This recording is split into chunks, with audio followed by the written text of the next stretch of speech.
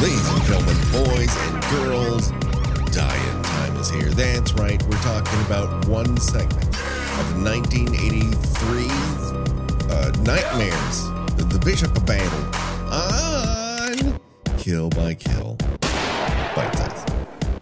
Well, greetings and salutations, Internet. It's your old pal, Patrick Hamilton, coming to you once again from the Fox Hills Mall, a place that no longer exists in that form. This is the Kill by Kill podcast, and every other week we like to alter our format just a little bit and talk about horror movie characters in the order in which they die, but in a smaller form. We're talking about one segment of one horror anthology, this one being Universal's Nightmares. It's, oh boy, this is quite a motion picture. Anyways, there's only one person I trust to help me rip off a Latino gang arcade style. The one, the only, Gina Radcliffe. How are you doing today, Gina? You really need to put big fingers around Latino and gang. They honestly, no one knows less about Latino gang culture than Joseph Sargent, the director of this motion picture, or anyone associated with it. How Universal Pictures went from Zoot Suit a mere 2 or 3 years earlier to this is fucking astounding. They used to, that's where they would film all the Cheech and Chong movies, was on the Universal lot. I mean, oh God, they're all wearing red and blue bandanas, Gina. And one of them has a hairnet. Yes, of course. And you know they're Latino because one of them uses the word pendejo. Yeah. Another one liberally uses essay throughout this. Quoting Cypress Hill's lyrics. There's nothing in this to be taken seriously. And I would say, you know, it's just this segment, but having watched all the other segments, because there was a movie that I had not seen in my youth, but I had always looked at the box and said, oh, I should rent that, and never did. And then it kind of disappeared everywhere. And finally Shout Factory came out with a Blu-ray of it. I'm like, oh, I'm going to watch that now. And I did. And I said, I've gained nothing from this. Yeah. You were like, well, that was a fucking disappointment. Oh man. I mean, I think I was texting you the first time I watched it, where I'm like, oh, this is going to happen. We're have material for the show. We're going to have like a 4-volume thing here, this movie. And after the first one, I'm like, I don't know what to do with this. Oh yeah, no, absolutely not. I mean, if you are looking for baby's first, anthology horror, yeah, that this would be, I guess a good introduction, because I think most children will be bored by it too.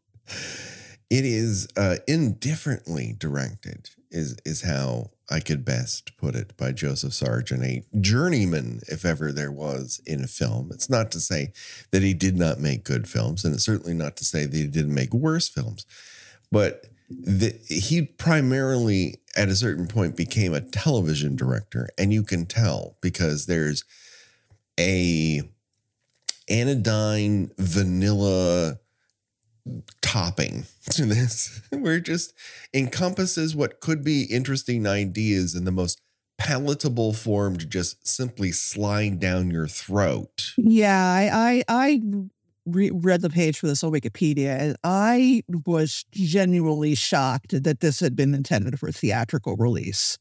Well, that's the thing, is that one of the stories was originally developed for an ABC anthology show, and the name of it dropped out. That the one with the James Coburn narrated? Dark Room. Dark Room. Yep. Dark I remember Room. I remember that. I remember that because it was one of those where like the intro was much scarier than the actual segments were. Sure. Yeah. That totally makes sense. The rest of them were developed for what was going to be an NBC horror anthology, because that was doing well for them at the time with Amazing Stories. And the end, that horror anthology pilot just never ended up happening. But Universal's like, well, we've developed all this shit. We might as well do something with it. Horror anthologies seem to be a thing. Let's make one of those. So Sargent's already kind of signed to the project. He's done film. He's done TV. They kind of like just rubber stamp him doing it. And as we were discussing off mic before we started, they are the majority of them, the most basic formula horror short story subjects you've ever heard of your. Yeah, your you've got one that's sort of a take on that old campfire tale about someone being thinking that they were in danger from a person who's acting strangely. Mm-hmm. And it turns out that the person is warning them about a person hiding in their car. Yeah. And then you've got one that's a dead ripoff of Jewel. The car and the car. Yeah. It's like they took them together and smushed them together in a little compact. With the twist being that the protagonist is a priest, which doesn't really come to anything. Yeah. And then you've got another fucking rat movie. I think the rat movie is the most successful of them, but I hesitated to include it because it seems like we should talk about it during Animal Attack April. It just seemed weird to discuss this in August. I guess I could have made it Animal Attack August. And then we have the Bishop of Battle. Yeah. Which I'm pretty sure is the only one anybody who's seen this really remembers. Yes, I wholeheartedly agree. I don't think there's a person on earth who could point to the Lance Henriksen car duels mashup and go, that's a movie I remember. And I think the rat one is good at the very least because they do point at the rat and go, obviously this rat is descended from Nazis. That I really enjoy. But it's one revelation. And the rest of it's kind of like Richard Masur acting like an asshole. So, as he does best. Truly. Either that or he's like a sitcom dad. Those are his two modes. So Bishop of Battle, I think, also benefits from being the introduction to America of one Emilio Estevez. He's introduced crotch first, which is an interesting take because I'm pretty sure his character was supposed to be maybe 16, maybe. Yeah, he's definitely a teenager, but also those Levi 501s are delivering quite the package. It's highlighted throughout the movie. It's almost as if he should get an introducing Emilio Estevez. Also, introducing Emilio Estevez's package. Yeah, and they were definitely pushing him as which is funny because it's the same year The Outsiders came out, right? Which was a showcase for your next cute teen boy crush. Yes, and so he was definitely being pushed as this kid will be showing up in Teen Beat pretty soon, and he did. Well done. Yes, I mean I have very fond feelings for The Outsiders. I do too. I love it very much. A book I was forced to read twice in middle school, and shown the movie multiple times, and it is like a Teen Beat hunky boy delivery system. But now beyond this, he's dyed his hair here, a pony boy blonde. But he's going after this directly into making Repo Man and going after Repo Man directly into the Breakfast Club. So this is really, you're getting the most Estevez for your money pre-fame, but also he has all of his father's mannerisms and vocal intonation. I feel like that he kind of maybe watched Badlands a few times before, maybe once or twice. Yeah, before doing this, but does not quite have the charisma that his dad has in that movie. And also he's not being given there's not much here. No. Give him a little bit of grace because Repo Man, he has all the charisma in the world. So I just think he needed to get this under his feet before he could. Yeah, and his entire direction in this movie is be a surly teenager. The one quote that I found in a review from Janet Maslin of the New York Times was that nothing spoils a horror story faster than a stupid victim. And Nightmares, an anthology of 4 supposedly scary stories, has plenty of stupid victims. And he's one of them. And stupid victim number 2 is a video game hustler named JJ. And we're introduced to him, as Gina noted, crotch first in downtown LA. Now, every single one of these storefronts are now either bars or churches. That's the way downtown LA rolls. Maybe I like that. I like that juxtaposition. Now, this opening song is performed by Belushi's favorite LA punk band, Fear. Yeah, this movie had you Black Flag and Fear money in its budget. It really did. Or they, were too dumb to accept like high numbers, and they're like, we don't need your corporate money, and they just used it anyways. But I'm pretty sure they at least got some money from this, which is probably a good thing. It probably went to a bad hands, is my guess. Wasn't the lead singer of Fear the guy who ends up being Mr. Body? He is Mr. Body, and he is Piggy in Get Crazy. Oh God! Remember Get Crazy? I do. Someone brought it up on Blue Sky the other day. Like, yes. Someone else has seen this movie besides me. It's always weird whenever your I remember this on HBO movie happens to be. And that was a big definitely one of them.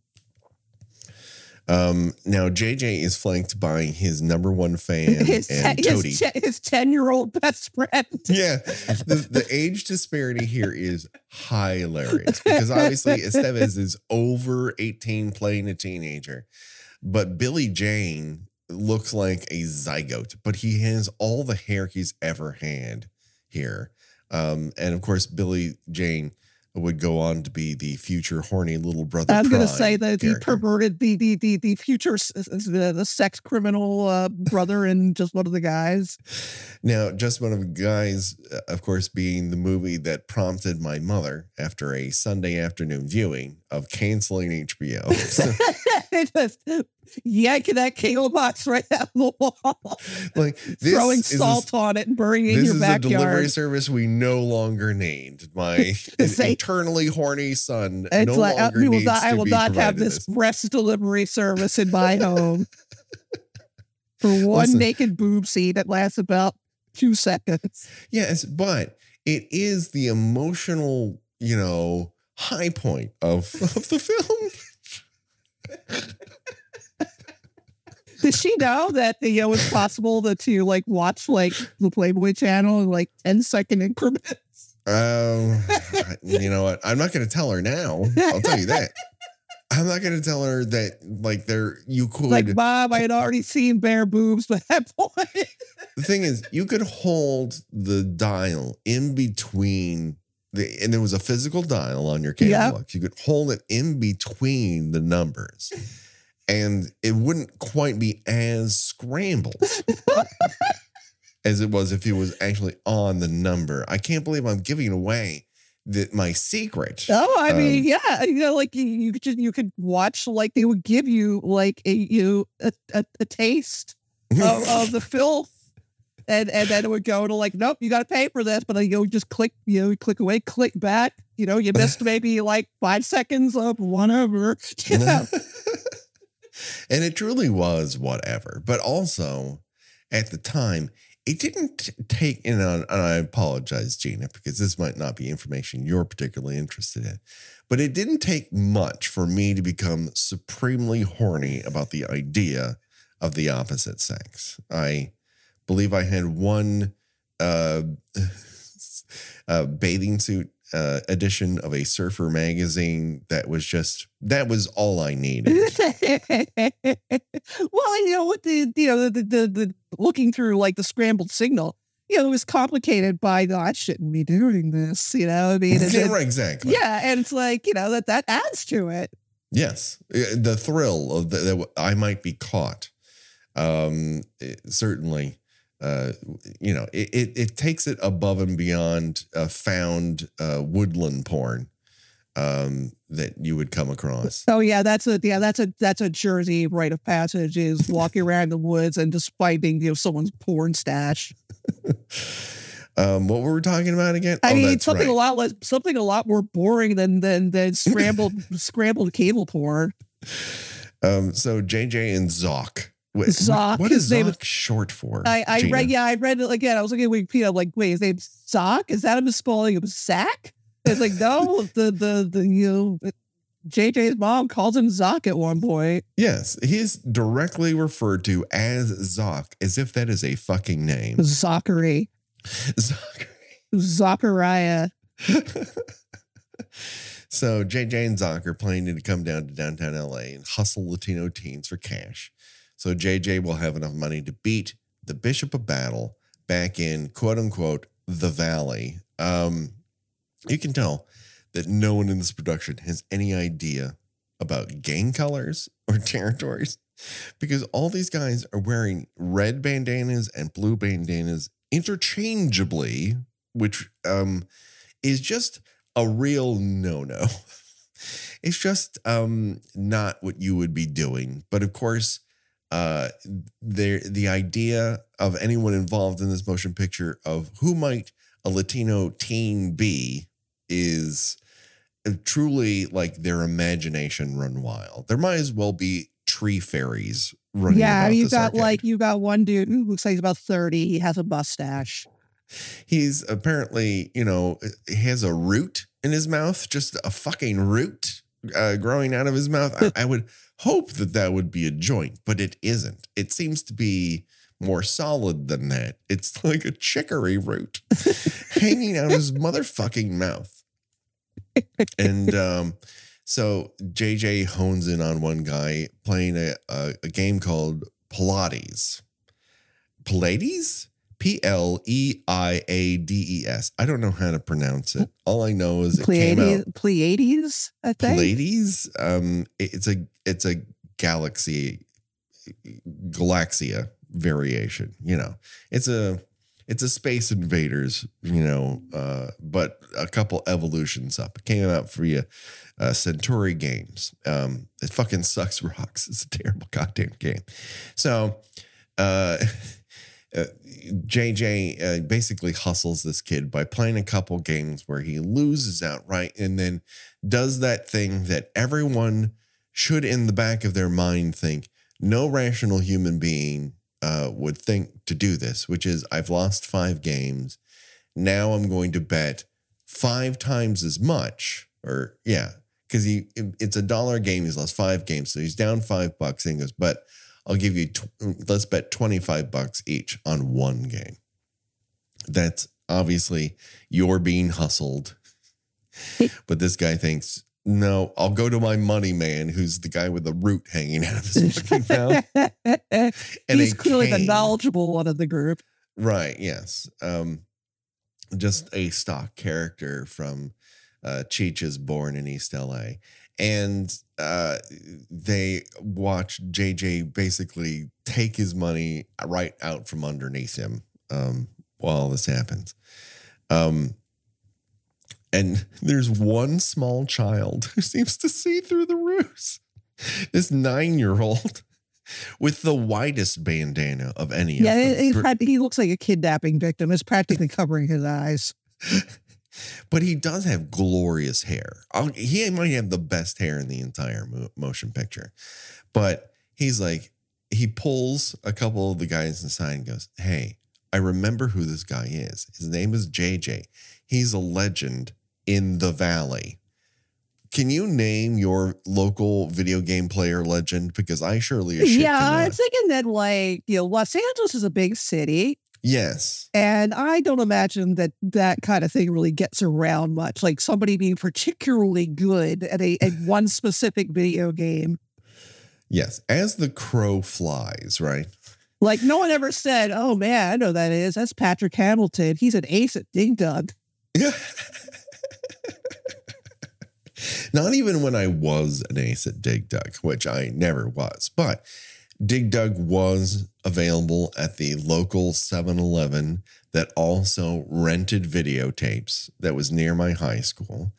That is where my friend from English class said, if you're going to watch a Nightmare on Elm Street movie, watch Freddy's Revenge. It's the best one. And I rented that videotape from the 7-Eleven because they did not ID you. So long as you had $20 to put down on deposit, they would allow you to rent a videotape. So that is my Dig Dug legend that everyone talks about to this day because I put it down on multiple podcasts. So of course, JJ wins. That means he's got $50. He and Zoc are about to walk out, and the money man is like, hey, we got hustled. We know that you hustled us. And they're saved by one LAPD officer at the very front of the arcade, just hassling Latino teens. And this is the only time a cop has helped anyone ever. By just doing what he does best. Right. Just hassling local Latinos. And so JJ and Zoc use the cover of this cop to do, typical white boy shit, which is hustle the fuck out of there and jump on a bus before they can get caught and have their ass beaten. They catch this bus on the corner of 7th and South Broadway. That's right near Clifton's Cafeteria, one of the oldest restaurants here in Los Angeles. Clifton's has been revamped multiple times, but Becky and I spent New Year's Eve there a couple years pre-COVID. I think the year right before COVID hit we went to Clifton's for New Year's Eve of dancing and eating whatever food Clifton's Cafeteria feeds people. Not cafeteria food, presumably. It is served cafeteria style, but there's also, they had revamped the menu. And of course, the one thing that Clifton's has always had is that they have a window in the back where they serve people who cannot afford a meal. So that is one of Clifton's signature things. And they have themed rooms. So there's like a jungle room, and there's a tiki room. It's like 4 stories. It's fucking crazy. It's quite a feat of engineering. But also when we were dancing in one of the rooms, you could feel the floor giving. There's a lot of play in that. That's unsettling. Yeah.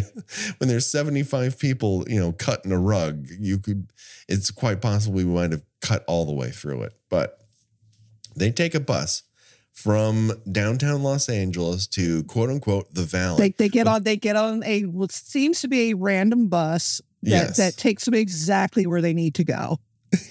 Just so happens. Maybe they transferred. You never know, but it does have, you can't tell whether or not it's the same bus because you see it from the front at the beginning and you see it from the side at the end. But they go to the Valley. What they actually go to is Century City, which is not the Valley. Fox Hills Mall no longer exists. It is currently the Century City Mall, and it's mostly outdoor thing. And it's a very fancy fucking mall. The reason being, it's on the back. It borders on the back end the 20th Century Fox studios. So if you were to pan up, you would see the Nakatomi Plaza being built right at this very moment. And it's across the street from the Century City Towers. And if you've seen any introduction montage of Los Angeles, you've seen these 2 massive white towers right next to one another. And it's the headquarters of every fucking agent in town. So before all that happened, there was the Fox Hills Mall, and it was an enclosed structure. And this is where the arcade is that the Bishop of Battle lives. Now, Zoc is not so enthused by JJ's obsession with the Bishop of Battle and refuses to watch him play. and he yells at him, "You're obsessed. You're obsessed." And he has, what are those glasses? Which I looked like, well, we forgot to mention that Billy Jane was also in, he is one of those kind of ubiquitous child actors for a while. Mm-hmm. Mm-hmm. He was also in Bloody Birthday. Oh, that's right. I'm pretty sure wearing the same glasses. Yes. These like Sally Jesse Raphael glasses. Right, these like bug-eyed, like you super nerd glasses. But just fantastic fucking hair. But he's like, he's at that point where his voice hasn't quite broken. You're crazy, JJ. I want my cut. And so he gets his cut, and whatever that is. What do you think the cut is between? Because basically, Zoc is helping in that scam. Without Zoc, I don't think he can actually make that scam work. So is it like a 60-40? Is it a 50-50? I mean, I guess that he's probably just getting like, it's probably 50-50. Because he came in there with $25. So what did he gain?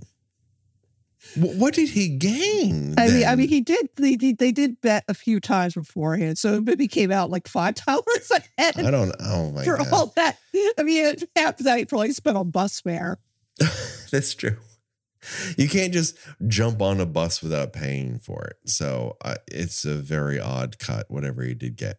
So JJ goes into this arcade, and he is treated like Norm from Cheers. Oh my god! They're just like, hey, JJ's here.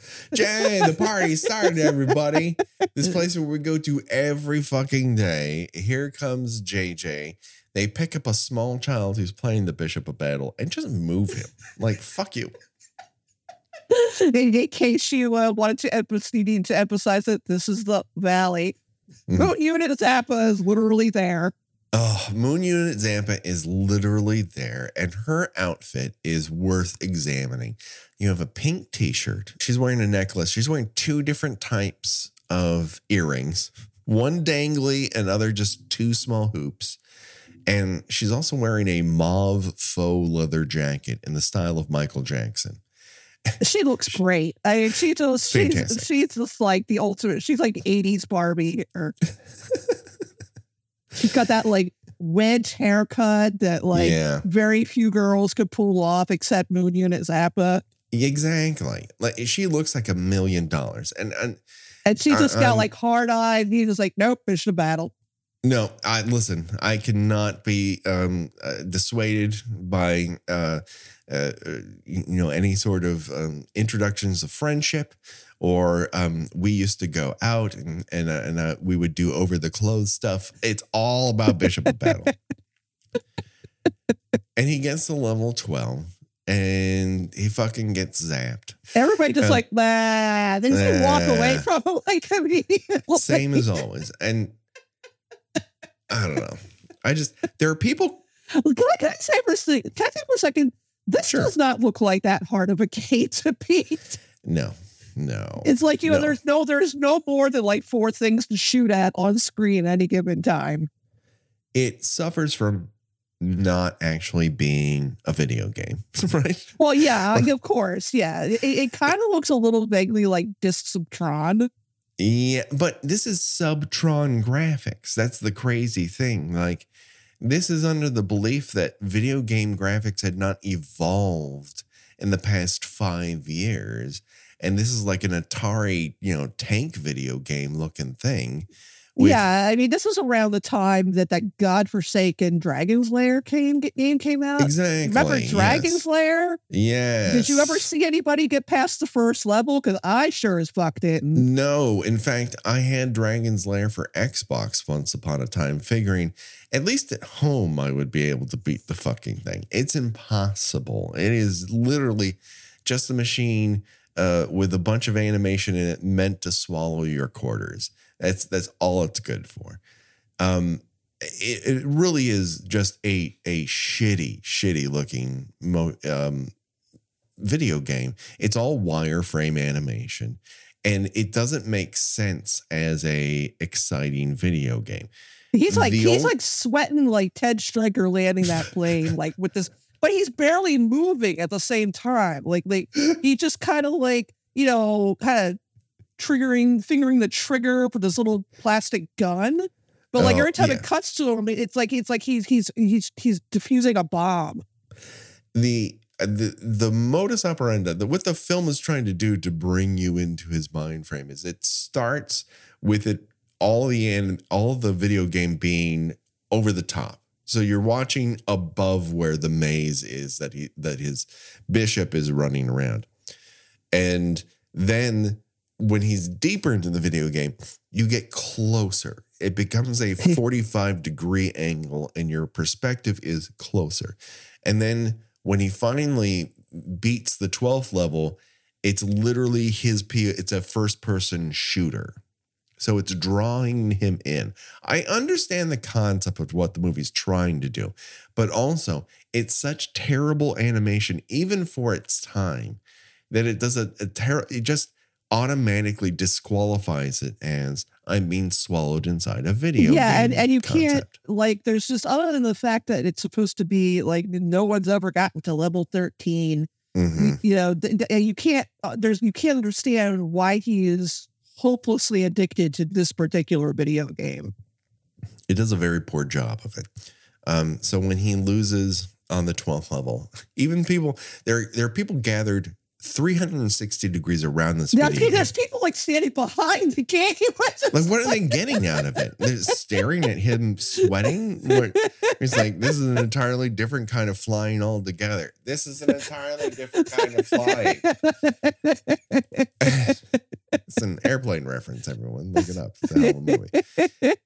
And so the guy who runs the arcade is like, well, I'm shutting this shit down for the night. Everyone get the fuck out of my arcade. I want to go drink somewhere.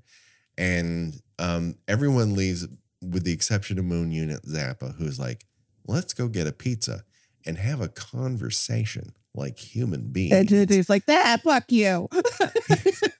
His exact insult is, shine it, Pamela, which I think I'm going... If I can put it on listen. It's a real sit on it potty. It's a real sit on it potty level insult. And if it sold more than 2 shirts, I would totally put it on a t-shirt. But yeah, those 2 would be you and me. Exactly.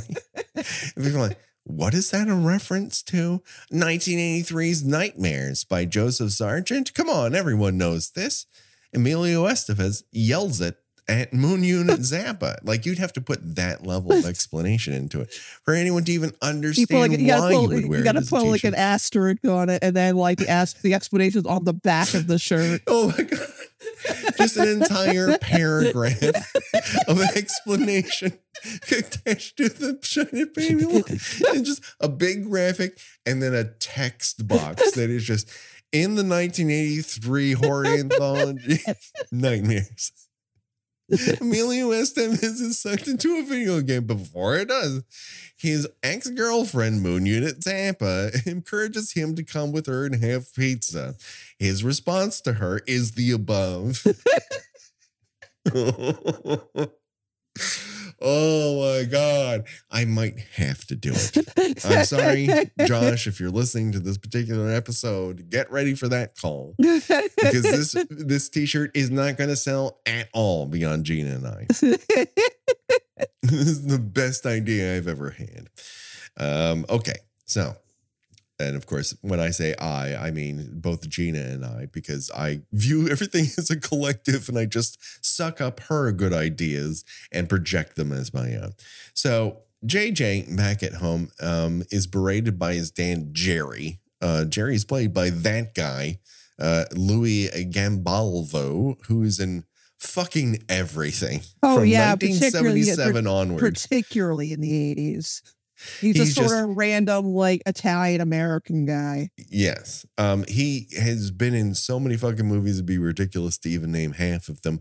But he will always be Major Don Carnegie in Real Genius to me. Yes. Who is tasked with making a guy, forcing a professor to make a laser weapon.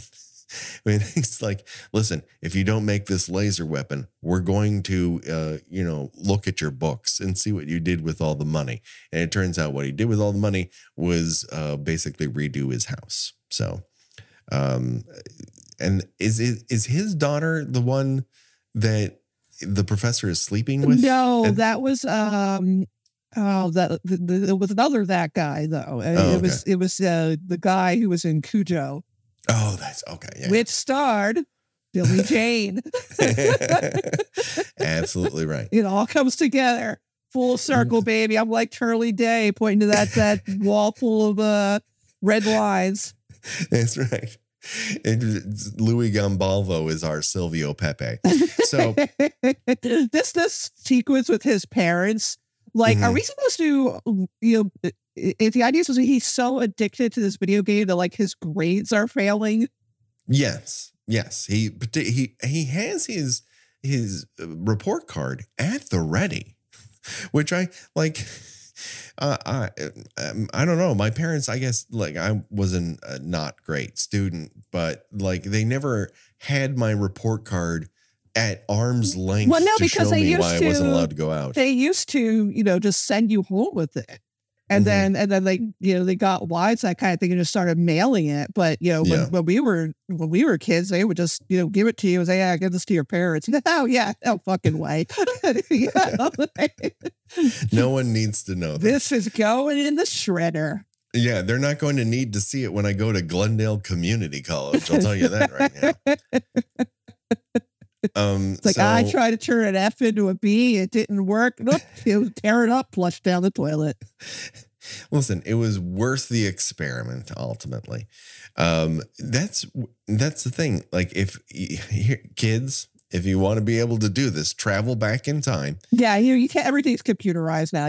Everything's computerized now, but you could press it up against the B key of a typewriter and get a better result. So there's that. But I can tell you from personal experience, do not try to forge your parents' signature. No. That does not work at all. They'll get very mad about it. They will find that to be a breach of trust for some reason. Yeah. Reasonable. So his parents just don't understand his need to beat the bishop of battle. Yeah, this whole sequence is treated like they just found like cocaine in his bedroom. He's like, we need to talk about this. Fuck you, Dad. Slams the door. It's very funny. You sit in that chair and you make judgments on me. It's very like, I hate you. And again, this is a video game. Yes. But what I really enjoyed is Jerry goes into his bedroom to get a newspaper and he's also drinking that nondescript beer of every 80s dad that was ever seen on film. So JJ's grounded, but he sneaks out through the window of his second floor apartment. Doesn't even bother like arranging his pillows to make it look like someone's sleeping in his bed.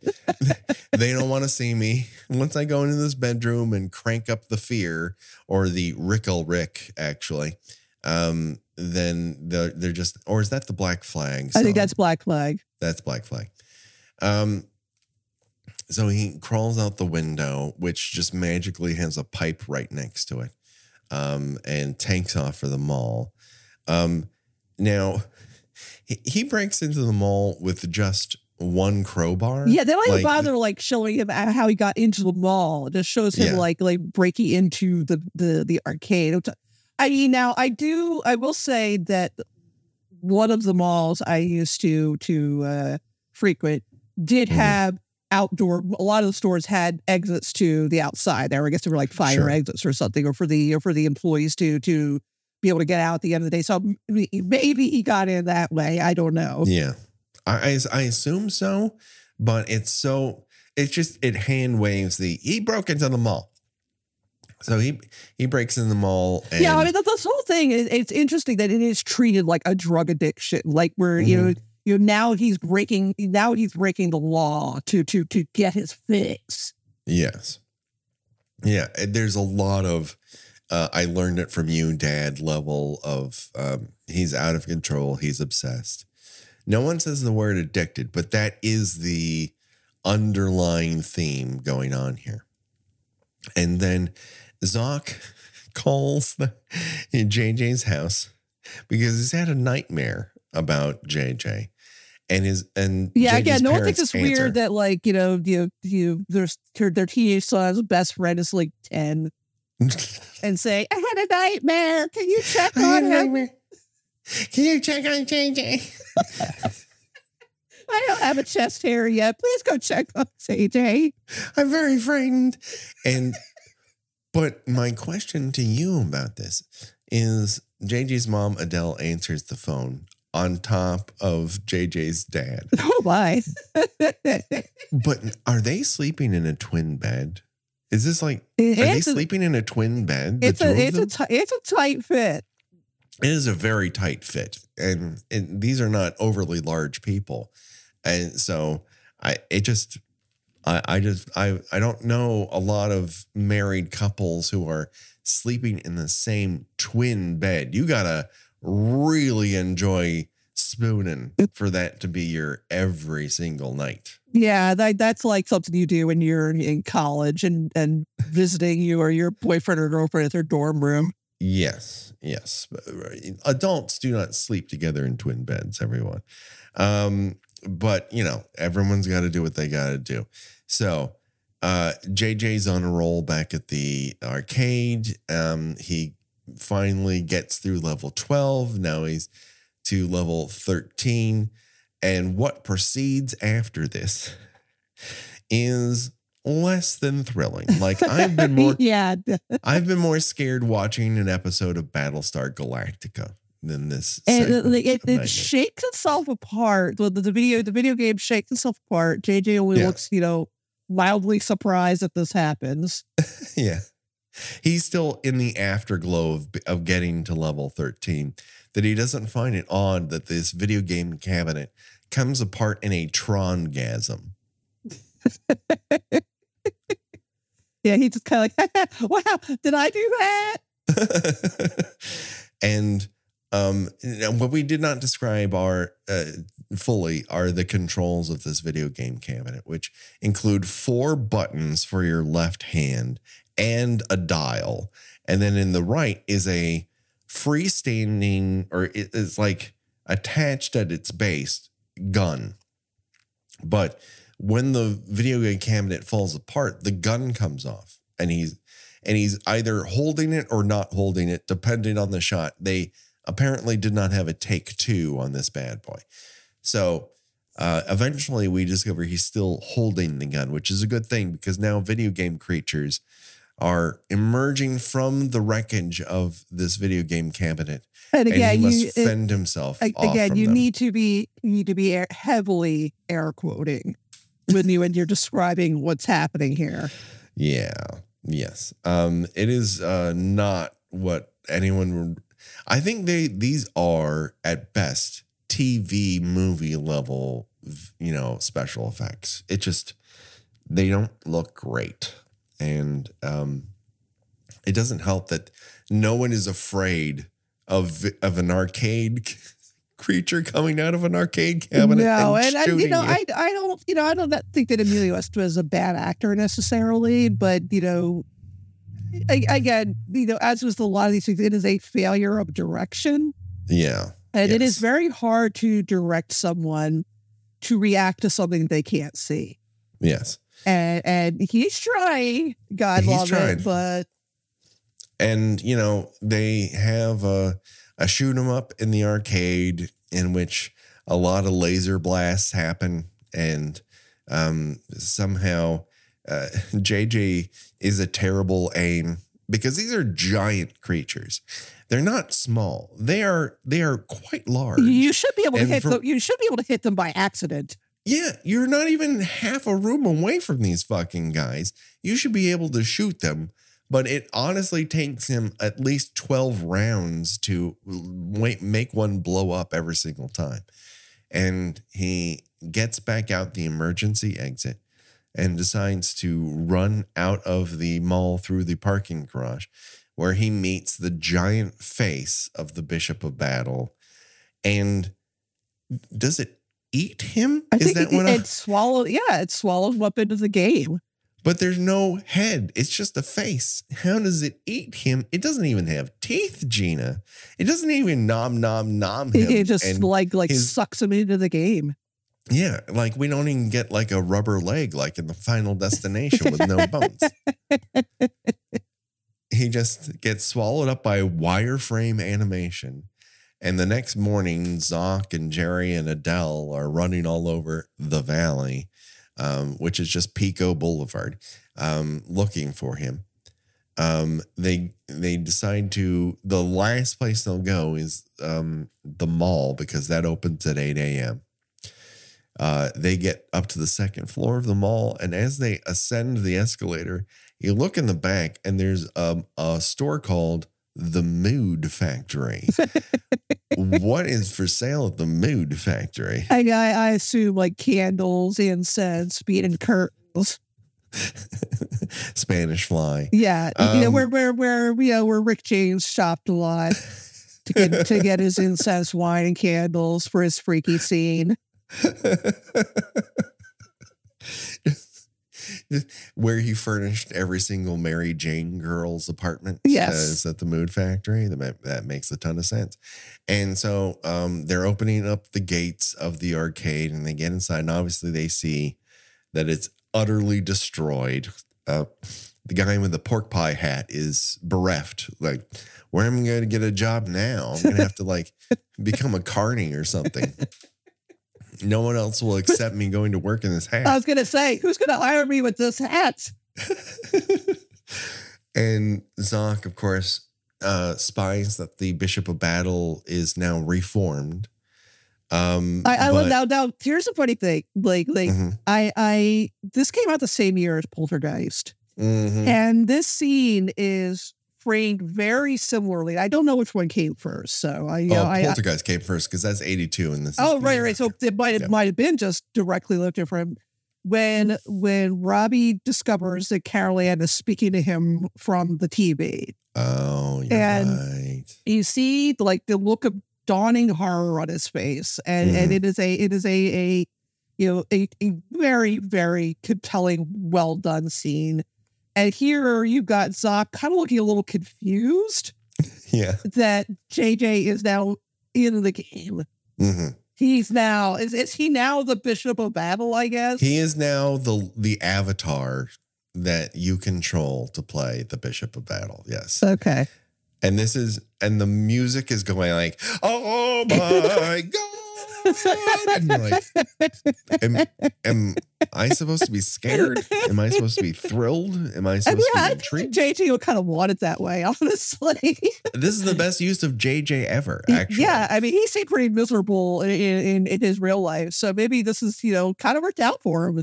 Yeah, what is he going to go into cancer research? What were we going to gain by him being in the world? This is fine. This is great for him. He should absolutely do this.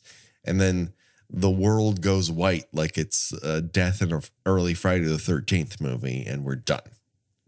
And then the movie changes cinematographers and goes in a completely different direction for story number 3. Yeah. So we could choose our own death venture, but there's only one choice, and that's ending up inside of the Bishop of Battle. I mean, I guess. Do you want to be ate by a giant wireframe animation face? I mean, do I have to be in that game? Could I be in like Tapper or something? Oh, that's true. Unfortunately, the movie only provides it with one destination. But if you were trapped in a video, that's what we'll play. Okay. If you were to get trapped inside of any video game, which video game would it be and why? Honestly, instead of Tapper, I'm going to go for Burger Time. Okay, sure. Burger Time just seems like, you make a lot of people happy. You don't really die. You just get like demoted back down to making just like, single patty burgers. Yeah. It is an odd way to make hamburgers, though, right? To walk across them to the point in which they drop. It's sort of like you got little like pneumatic tubes that just like tomato slices, lettuce slices. Who is prepping all of these tomato slices that are so huge you have to walk across them in order to make a hamburger? That's who's serving these hamburgers? Who's buying them? But yeah. What are the enemies in that? I can't remember. I think it's I think it's like rogue like ketchup bottles. Rogue ketchup bottles. Just like squirt you with ketchup. The enemies of hamburger production, of course, mustard and ketchup bottles.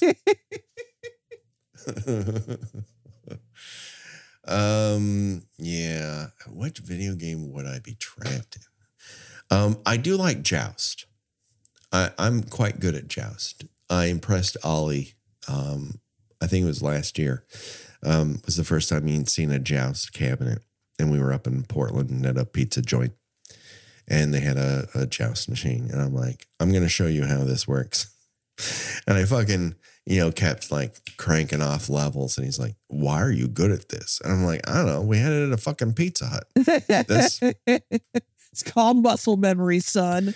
Yeah, it's this and pinball are the only things I'm good at. So I'm going to go with Joust because I've always wanted to ride digital birds. So that just about does it. Gina, where can people find you on these here internet? I write about movies and television at spool.net. I also have a Substack, GinaWatchesThings.substack.com. And you can find me on Blue Sky under Gina Does Things. Do it today, people. Check it out. We're on your socials, which is great because, as I noted to Gina, I used to go from posting about the show on 3 social media accounts to now posting on 6, which has really increased my joy of it. But it is a way to reach out to us. So please do so. Please share, like, subscribe, and reviewing us if you have not. If you're newer to the show. It does help us be seen and heard by more people. We, of course, have our Patreon where we're doing fun things over there, like chat by chat, bonus episodes, and movie commentaries and more. Josh Hollis does all of our artwork. Revenge Body does our music. Go to revengebodymemphis@bandcamp.com for this remix and all our other themes. Don't worry, folks. The body count will continue for myself and for Gina. Bye-bye, everybody. Bye.